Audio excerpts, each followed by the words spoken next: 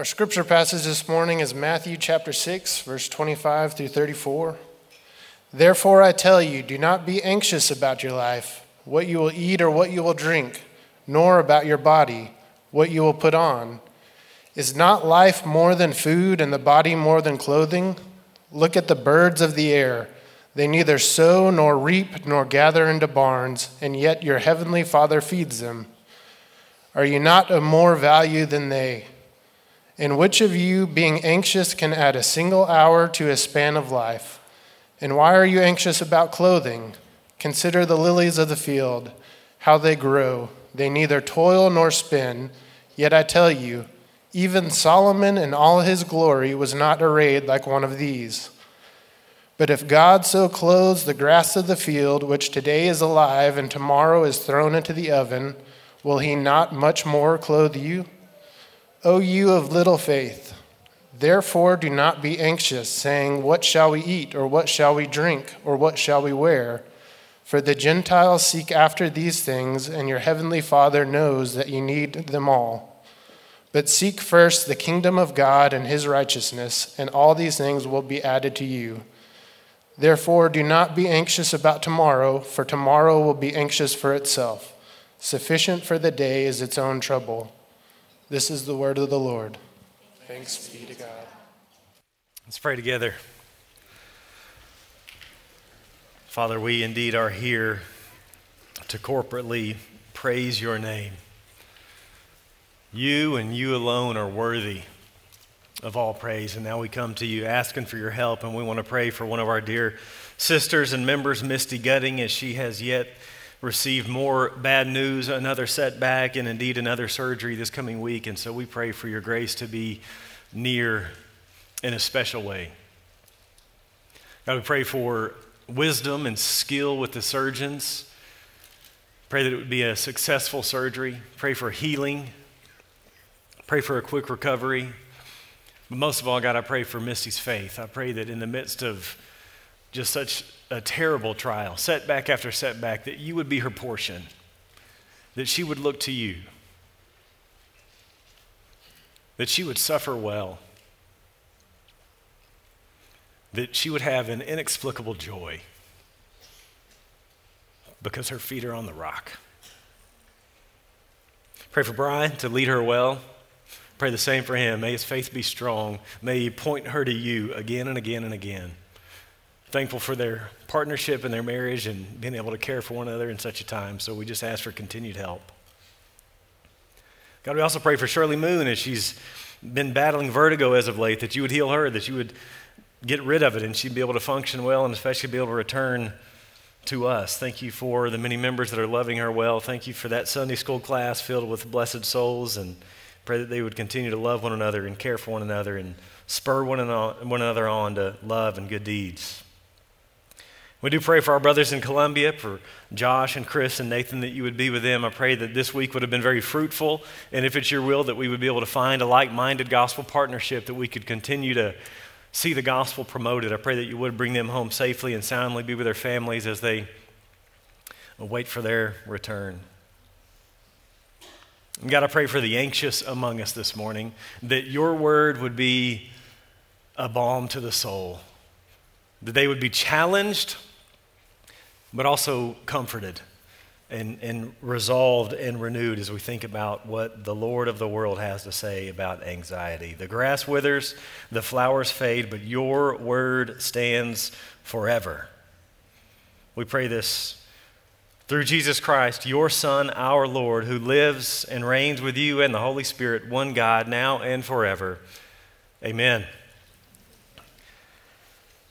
Well, a couple weeks ago, I was able to take my family on vacation in the Smoky Mountains. Thanks so much for caring for us well and praying for us. It was a really good time and tons of just beauty and tons of scenic roads. We did a lot of hiking and a lot of driving. And a lot of the driving, if you've ever been there, it's these twisty roads that are just overshadowed by a canopy of trees, these tall things that grow from the ground and have leaves. And so half the time you're just covered, and it was beautiful. But I asked the kids at one point, hey guys, what's something that they're missing here that we have back home? And besides brisket and chips and salsa and Tex-Mex, the answer was West Texas skies.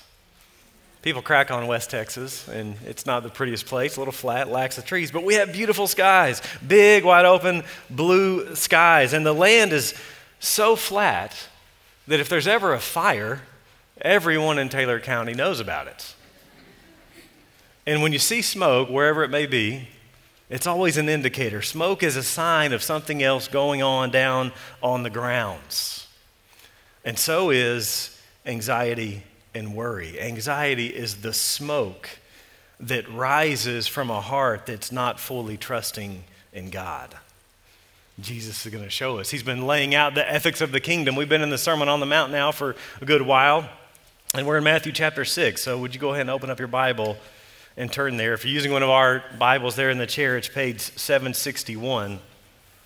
And as Jesus is showing us the way, he gets in our personal lives, doesn't he? He's done it multiple times, and he'll do it again this morning. Jesus says the kingdom is here. Well, what does it look like when Jesus is king? We're going to learn that anxiety is an unwelcome guest. Look at Matthew chapter 6, verse 25.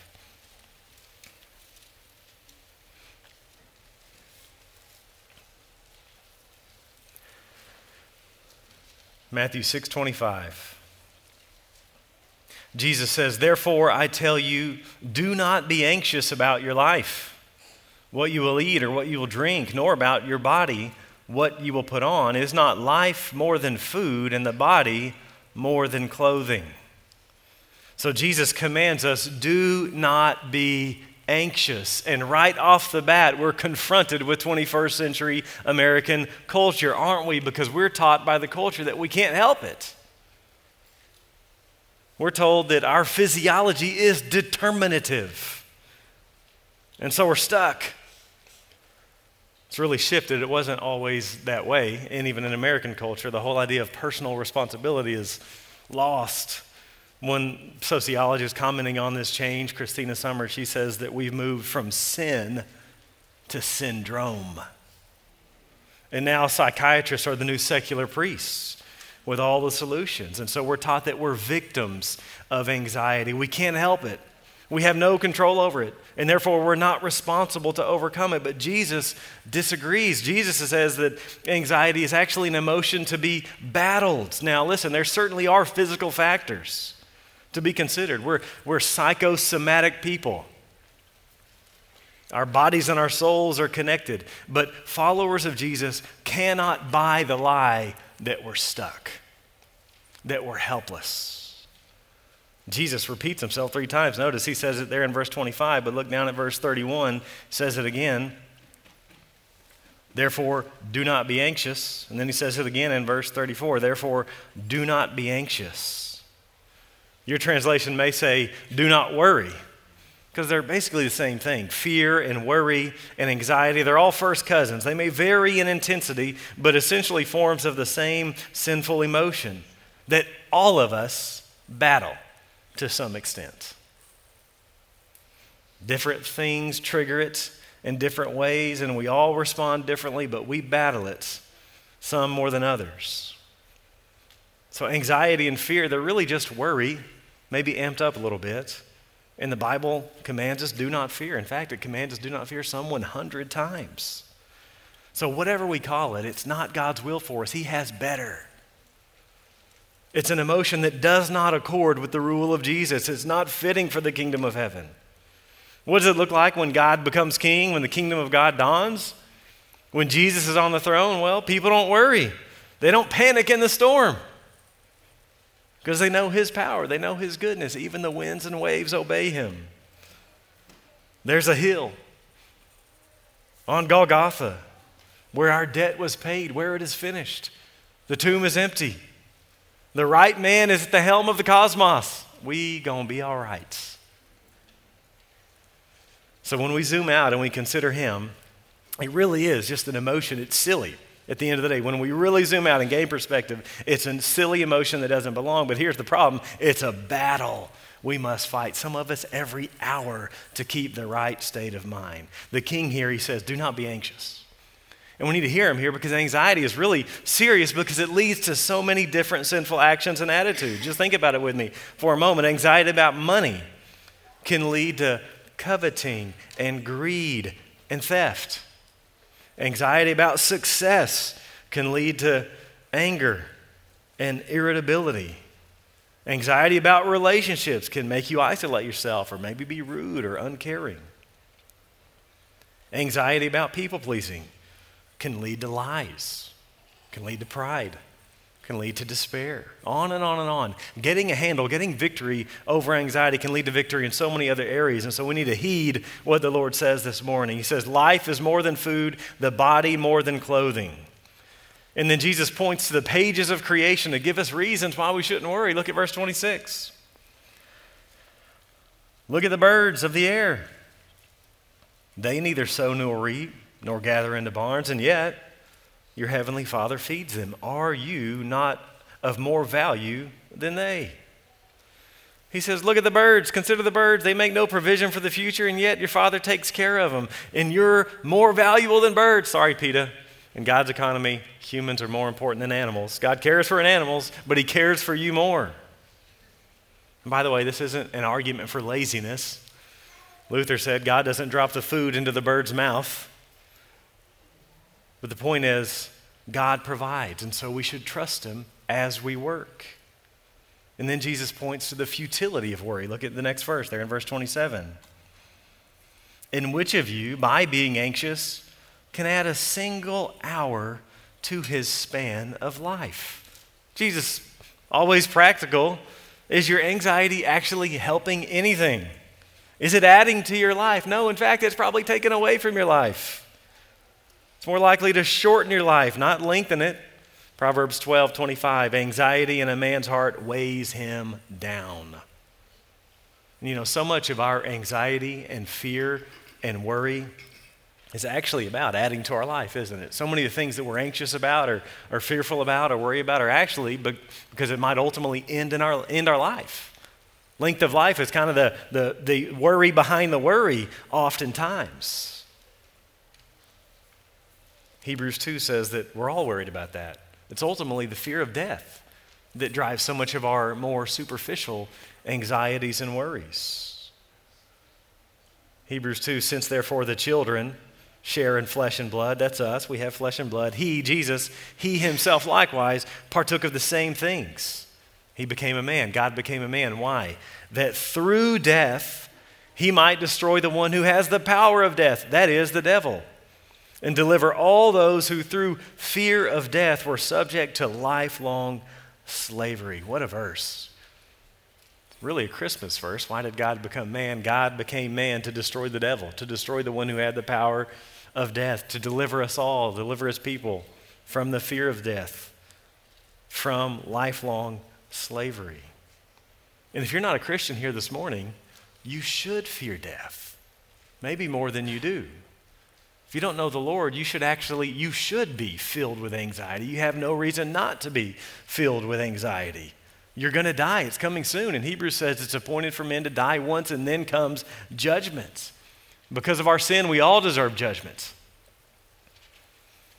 We deserve death and hell, but the good news, the gospel, is that God didn't leave us to ourselves. God sent his Son to come, to die on a cross, to conquer death, to ascend to the right hand of God. And he promises the forgiveness of sins and eternal life to all who trust him and submit to his lordship. Through death, he destroyed the one who has the power of death. And so if you don't know him, let me just invite you, come to Christ. Come to the Lord. Turn from your sin and turn to the Lord. And if you have come to Christ and you know him, you shouldn't fear dying. As we just sang, death has lost its sting. So when we understand the gospel, we understand Easter, we understand resurrection, that primary fear is taken care of, and it should help us not to be anxious about the little fears that surround it. We ought to hope in God and realize that our lifespan's not up to us. Our days are numbered, and they're not numbered by us. It's really freeing, isn't it?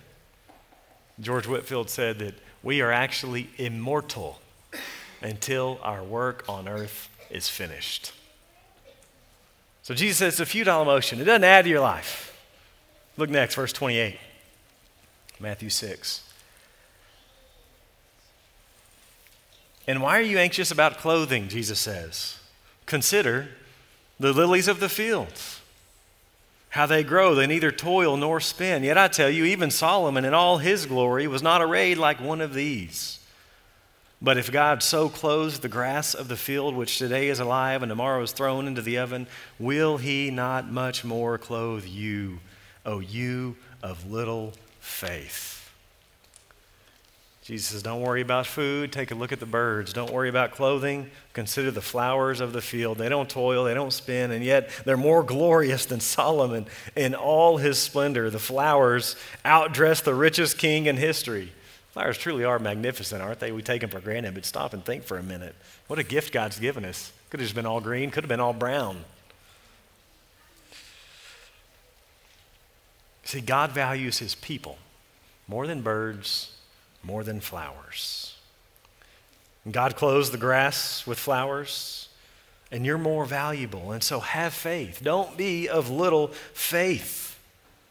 Faith is trust in him. It's trust in his goodness. It's trust in his plan. Faith is the confidence that God can and will act on his people's behalf. He will provide, and so fear not.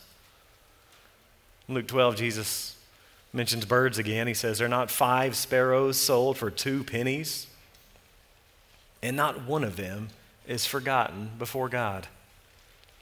Why, even the hairs of your head are all numbered. Fear not. You are of more value than many sparrows." God cares for you. He knows you. He loves you. He will not forget you. He values you. So fear not. So the question is, do you trust him? Friends, the implication here of these verses is that anxiety is a matter of unbelief.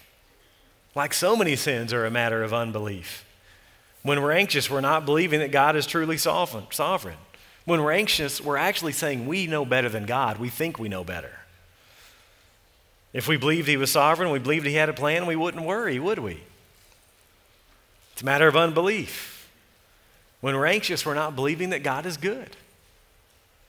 When we're anxious, we're not believing that God cares for us, but he does. And then Jesus sums up what he said so far. Look at verse 31. Therefore, do not be anxious, saying, what shall we eat, or what shall we drink, or what shall we wear? For the Gentiles, the pagans, seek after all these things, and your heavenly Father knows that you need them all. He says, therefore, because of all these reasons, he says again, do not be anxious. Why? Because the Gentiles are. The Gentiles seek after those things. Pagans run after these things. And so Jesus here, this brilliant philosopher king, is setting up 2 portraits for us. Once again, the disciples and the Gentiles, the disciples and the pagans. And what are the differences? One's anxious about the things of this world. That's all they have. Comes and goes. Disciples do not, though. Pagans seek after worldly things. Anxious about worldly things. In contrast, though, what do disciples do? Look at the next verse, verse 33. But seek first the kingdom of God and his righteousness, and all these things will be added to you. By contrast, we, disciples of Jesus, we've got a different orientation. We've got a higher purpose. Our deepest desire is to live for him. This is to be our constant preoccupation, whether you eat or drink or whatever you do. Do all things for the glory of God, 1 Corinthians 10 or Ephesians 3. Whatever we do it in the name of the Lord Jesus. If we seek first the kingdom of God. What's the kingdom? We've seen it multiple times in Matthew. Put simply, it's the rule of God. It's what Jesus came to bring. It's the saving rule and reign of God. So seeking the kingdom is seeking after God's kingship, his rule, his lordship, his leadership. To seek the kingdom is to resolve to live under God's direction and God's control. And how do we do that? By submitting to his word. God's kingship means God's people living under God's rule. And this is a present imperative. We are continually seeking first the kingdom. Continually seeking to live under his rule. Continually seeking to submit to his lordship. We strive to align our lives with our confession that Jesus Christ is Lord. Seek first the kingdom. First. Speaks to the issue of priority. We seek first the kingdom. It's our main thing. It comes first, and then all the other stuff. I wonder, is this true for you? Is your life prioritized around the lordship of Christ? Do you seek the kingdom first? Does it become before all things? Does it come before your job? Does it come before your relationships? Does it come before your hobbies? You know, Christians often think about 3 indicators to show whether or not we truly prioritize God, and that is our time, our talents, and our treasures. Can you look at your time? Do you prioritize God's kingship with your time? How do you use your time? What about your talents, the way God has gifted you? Do you prioritize the use of your talents for yourself, or for some other thing, or for the Lord and for His church? Your treasures. Can you look at your checkbook and see, okay, he's seeking the kingdom, she's seeking the kingdom? The way we use our time and talents and treasures, is it consistent with the confession that Jesus Christ is Lord? And if not, the invitation is the same to all of us. It's repent. Repent again, turning from our agenda and taking on His agenda, turning from sin, turning to the Lord. That's the call. In fact, remember, flip just back a page or two. It's the first message of John the Baptist in chapter 3, verse 2. He says, repent, turn from sin to the Lord, for the kingdom of heaven is at hand. Jesus agrees. Flip the page and look at chapter 4, verse 17. It's the message of Jesus. Repent, for the kingdom of heaven is at hand. Seek first the kingdom. Drop your agenda, deny yourself, and follow Him. In all of life. That's our first core value as a church here at Southside. We worship Jesus in all of life. We don't want to just have Sunday-only worshipers. We want people who worship all day, every day, seeking to honor Him. And so let me encourage you, prioritize your life around the rule of God. Make the kingdom first. Make it your North Star. Make Jesus Christ the cornerstone. It's lost on us, but in ancient architecture, cornerstone was the first stone, and it was the most important stone. Ephesians 2 says the church is a temple. We're being built up around the cornerstone, who is Jesus Christ. The cornerstone's the stone that is set, and everything else aligns to that stone. Is Jesus your cornerstone?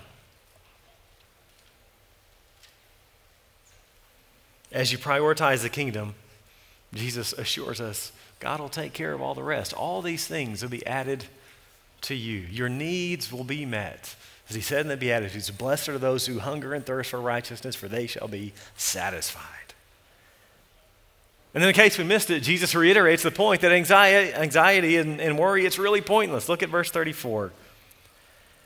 Therefore, do not be anxious about tomorrow, for tomorrow will be anxious for itself. Sufficient for the day is its own trouble. I love the way King Jimmy translates this one. Let me read it to you. Take therefore no thought for the morrow shall take thought for the things of itself. Sufficient unto the day is the evil thereof. He says, don't be anxious about tomorrow. Tomorrow will worry about itself. Anxiety is really pointless. It won't add to your life, he says, and it does no good. So just focus on today. Be faithful today. Spurgeon said, anxiety does not empty tomorrow of its sorrows, but only empties today of its strength. Let me say that again. Anxiety does not empty tomorrow of its sorrows. It only empties today of its strength. And so take no thought for the morrow. Take thought for today. If tomorrow brings a cross, He who sends it's going to provide the grace needed to bear it. Jesus commands us, do not be anxious. Don't be anxious about life. Don't be anxious about food. Don't be anxious about clothing. Don't be anxious about the future. It's pointless.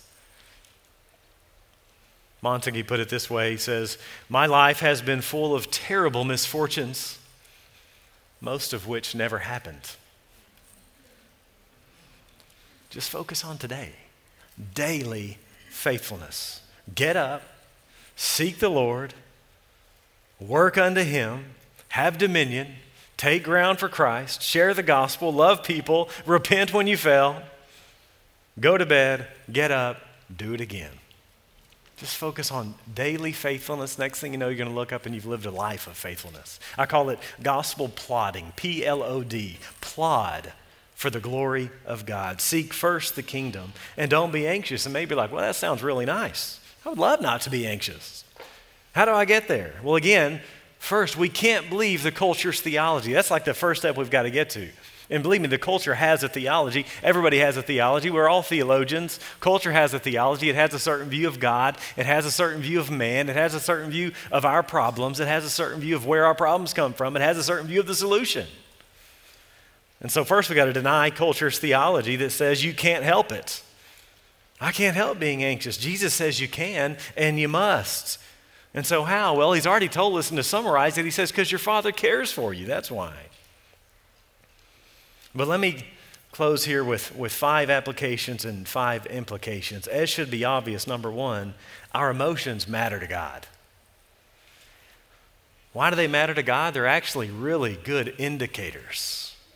Emotions express our values and our evaluations, and they tell us what we really believe. For example, if I say, I believe God is sovereign on paper, yet I am just racked with anxiety about the future, I don't believe God is sovereign. I don't really believe He's in control, and that emotion is expressing my true belief. And God commands our emotions right here and many other places. In fact, God commands our emotions in every book of the Bible. And so contrary to contemporary therapeutic culture, you can control them. You can make headway. And you're responsible before God to do so. And the good news is He's given us all that we need. He's given us the necessary resources to fight sinful emotions. So 1, realize that they matter. Anxiety matters. Number 2, I'm getting ahead of myself here, but the source of anxiety is unbelief. When we're anxious and when we're worrisome, we're not believing God. We've believed some misperception of who He is. So what do we need to do? We need to bolster our belief. We need to strengthen our faith. We need to know God aright. Need good theology. Need to turn to Scripture and have our faith strengthened. Speaking about the Word in Psalm 119, great peace have those who love your law. That's really what we're talking about is peace. Great peace have those who love your law. Nothing can make them stumble. So love the law.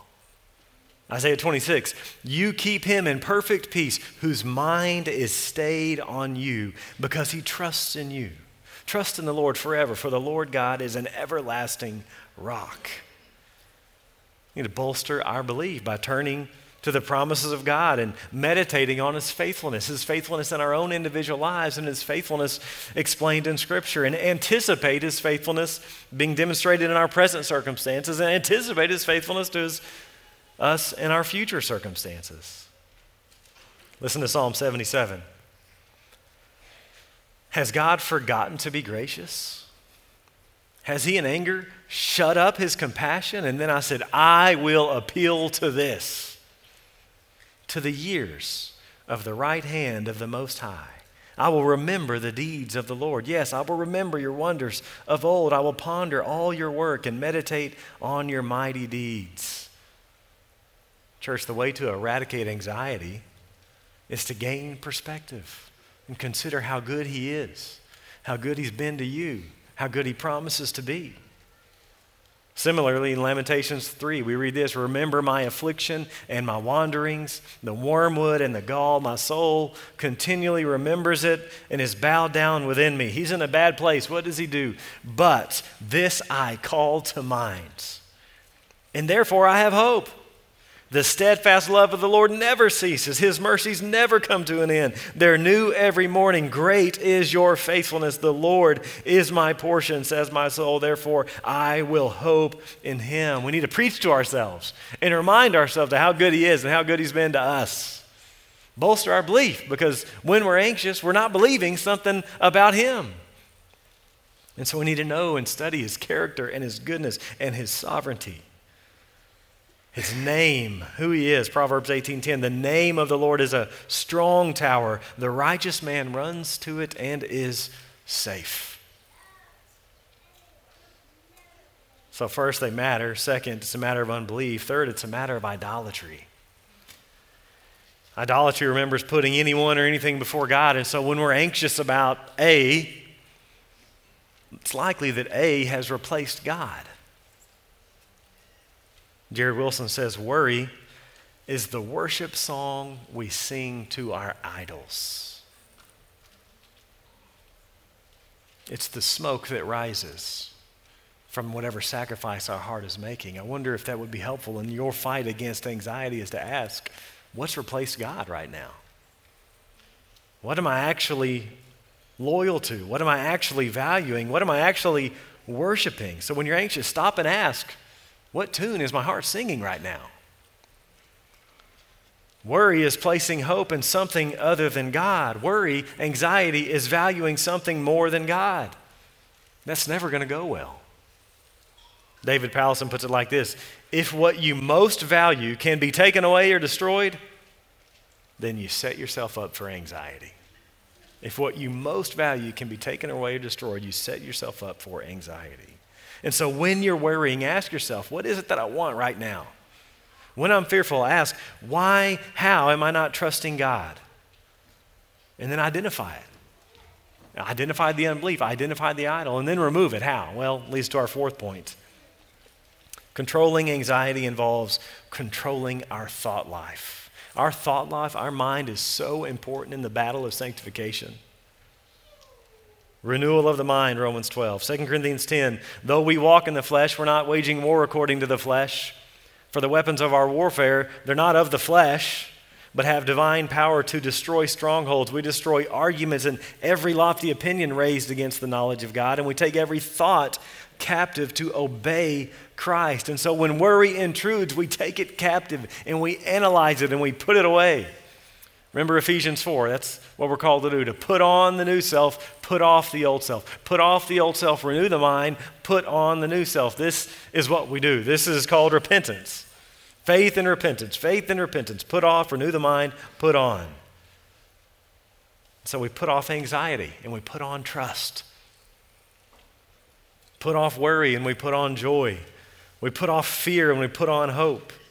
We take thoughts captive to obey Jesus. It's gaining perspective. It's zooming out. This is the key to the battle against anxiety. Continually turning from wrong thinking to the Lord. Running to Him. Philippians 4:6, do not be anxious about anything, but in everything, by prayer and supplication, with thanksgiving, let your requests be made known to God, and the peace of God, which surpasses all understanding, will guard your hearts and your minds in Christ Jesus. Put off anxiety, put on love. Put on thanksgiving. That's why he throws that in there. You know, thanksgiving and anxiety, they really can't go together in the same heart. And neither can love. Because fear really is just self-centered. It's the opposite of love. Love is giving of self for the good of another. Fear is concerned with what I might lose. Love is what I might give. And so put off fear, put on love. Renew the mind with the word. It's a matter of belief. If you're comfortable, let me just ask you to close your eyes for a moment. I just want you to be undistracted, and I want you to hear these promises. I'm just going to read for a moment. Psalm 34:4.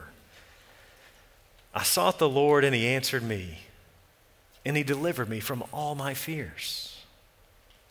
Psalm 55, cast your burden on the Lord, and He will sustain you. He will never permit the righteous to be moved. Psalm 56, when I am afraid, I put my trust in you. In God, whose word I praise, in God I trust. I shall not be afraid. What can flesh do to me? Psalm 94. When I thought my foot slips, your steadfast love, O Lord, helped me up. When the cares of my heart are many, your consolations cheer my soul. Isaiah 41. Fear not.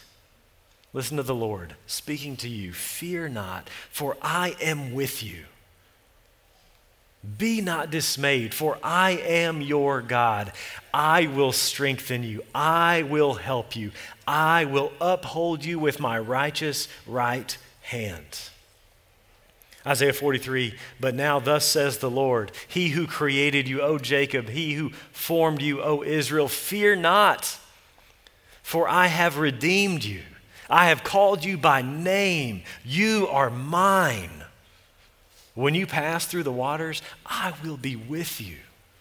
And through the rivers, they shall not overwhelm you. When you walk through fire, you shall not be burned, and the flame shall not consume you. 1 Peter 5:7, cast all your anxieties on him because he cares for you. Hebrews 13, he has said, I will never leave you nor forsake you. So we can confidently say, the Lord is my helper. I will not fear. What can man do to me? Trust the promises.